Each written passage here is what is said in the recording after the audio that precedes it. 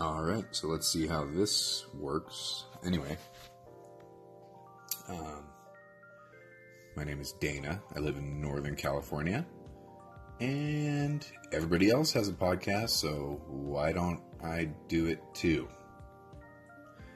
I guess I'll be talking with some other people, using this app, or just talking myself when I think of things to say. Don't know how often I'm going to do it. Don't know if I'm going to keep doing it at all. Anyway, I'm a little tired. It's the morning. Just found this app that makes it super easy to do a podcast. So, can't remember the name because I'm in the middle of using it. I can't look. But it is on my Android. So maybe I shouldn't call it a podcast. I should call it an Android cast. Andcast. That works. Anyway. It's whatever. Yeah, so that is the first recording. Don't even know what I'm going to talk about. Don't even know if I can think of stuff to talk about. Anyway. Alright.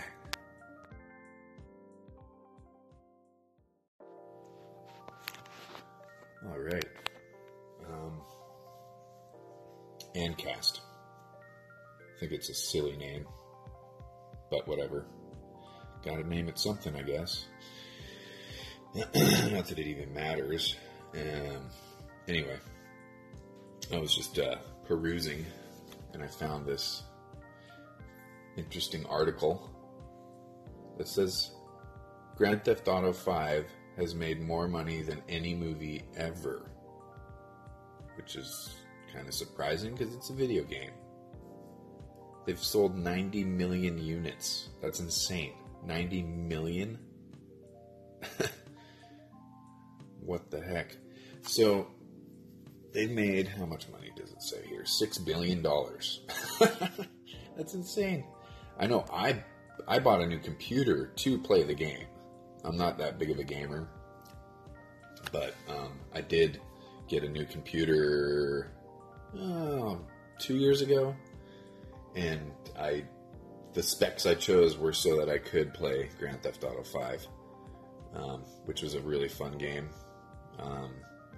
Super violent, super messed up. It's funny because that's how these sandbox games are, like Grand Theft Auto. It's only as fucked up as you make it. Like, people are always talking about, you can, get a hooker and kill her afterwards and get your money back and all that kind of shit. But you don't have to do that. So when people say that, it makes the game sound super awful. It can be as awful as you make it, It's not. It's only as awful as the person playing it, I guess is what I mean.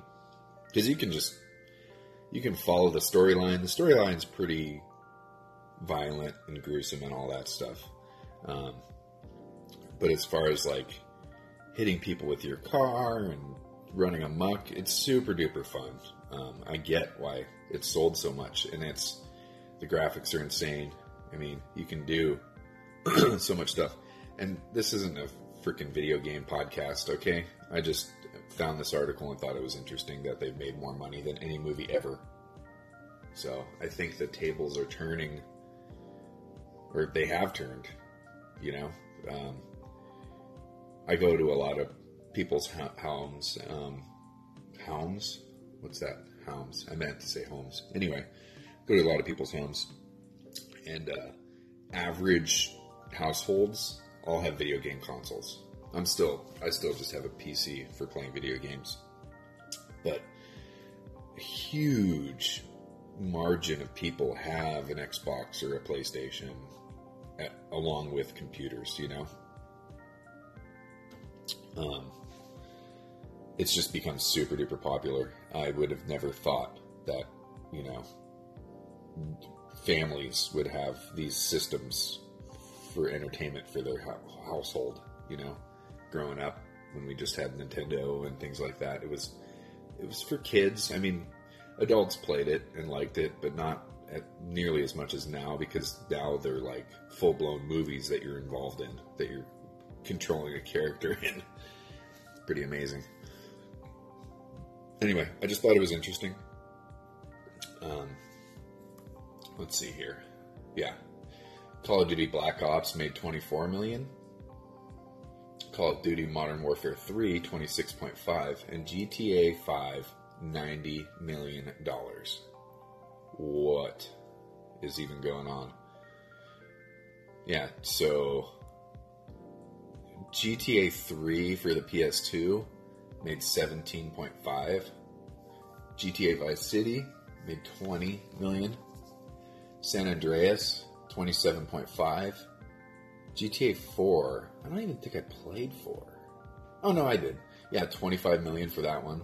But that's when my computer was awful. I had to turn all the graphics down and have it super awful looking to even be able to play it with my crappy old computer. GTA 5, PS3, Xbox 360, and PC, $90 million. Anyway, just thought that was interesting. Actually kind of mind-blowing. So, anyway,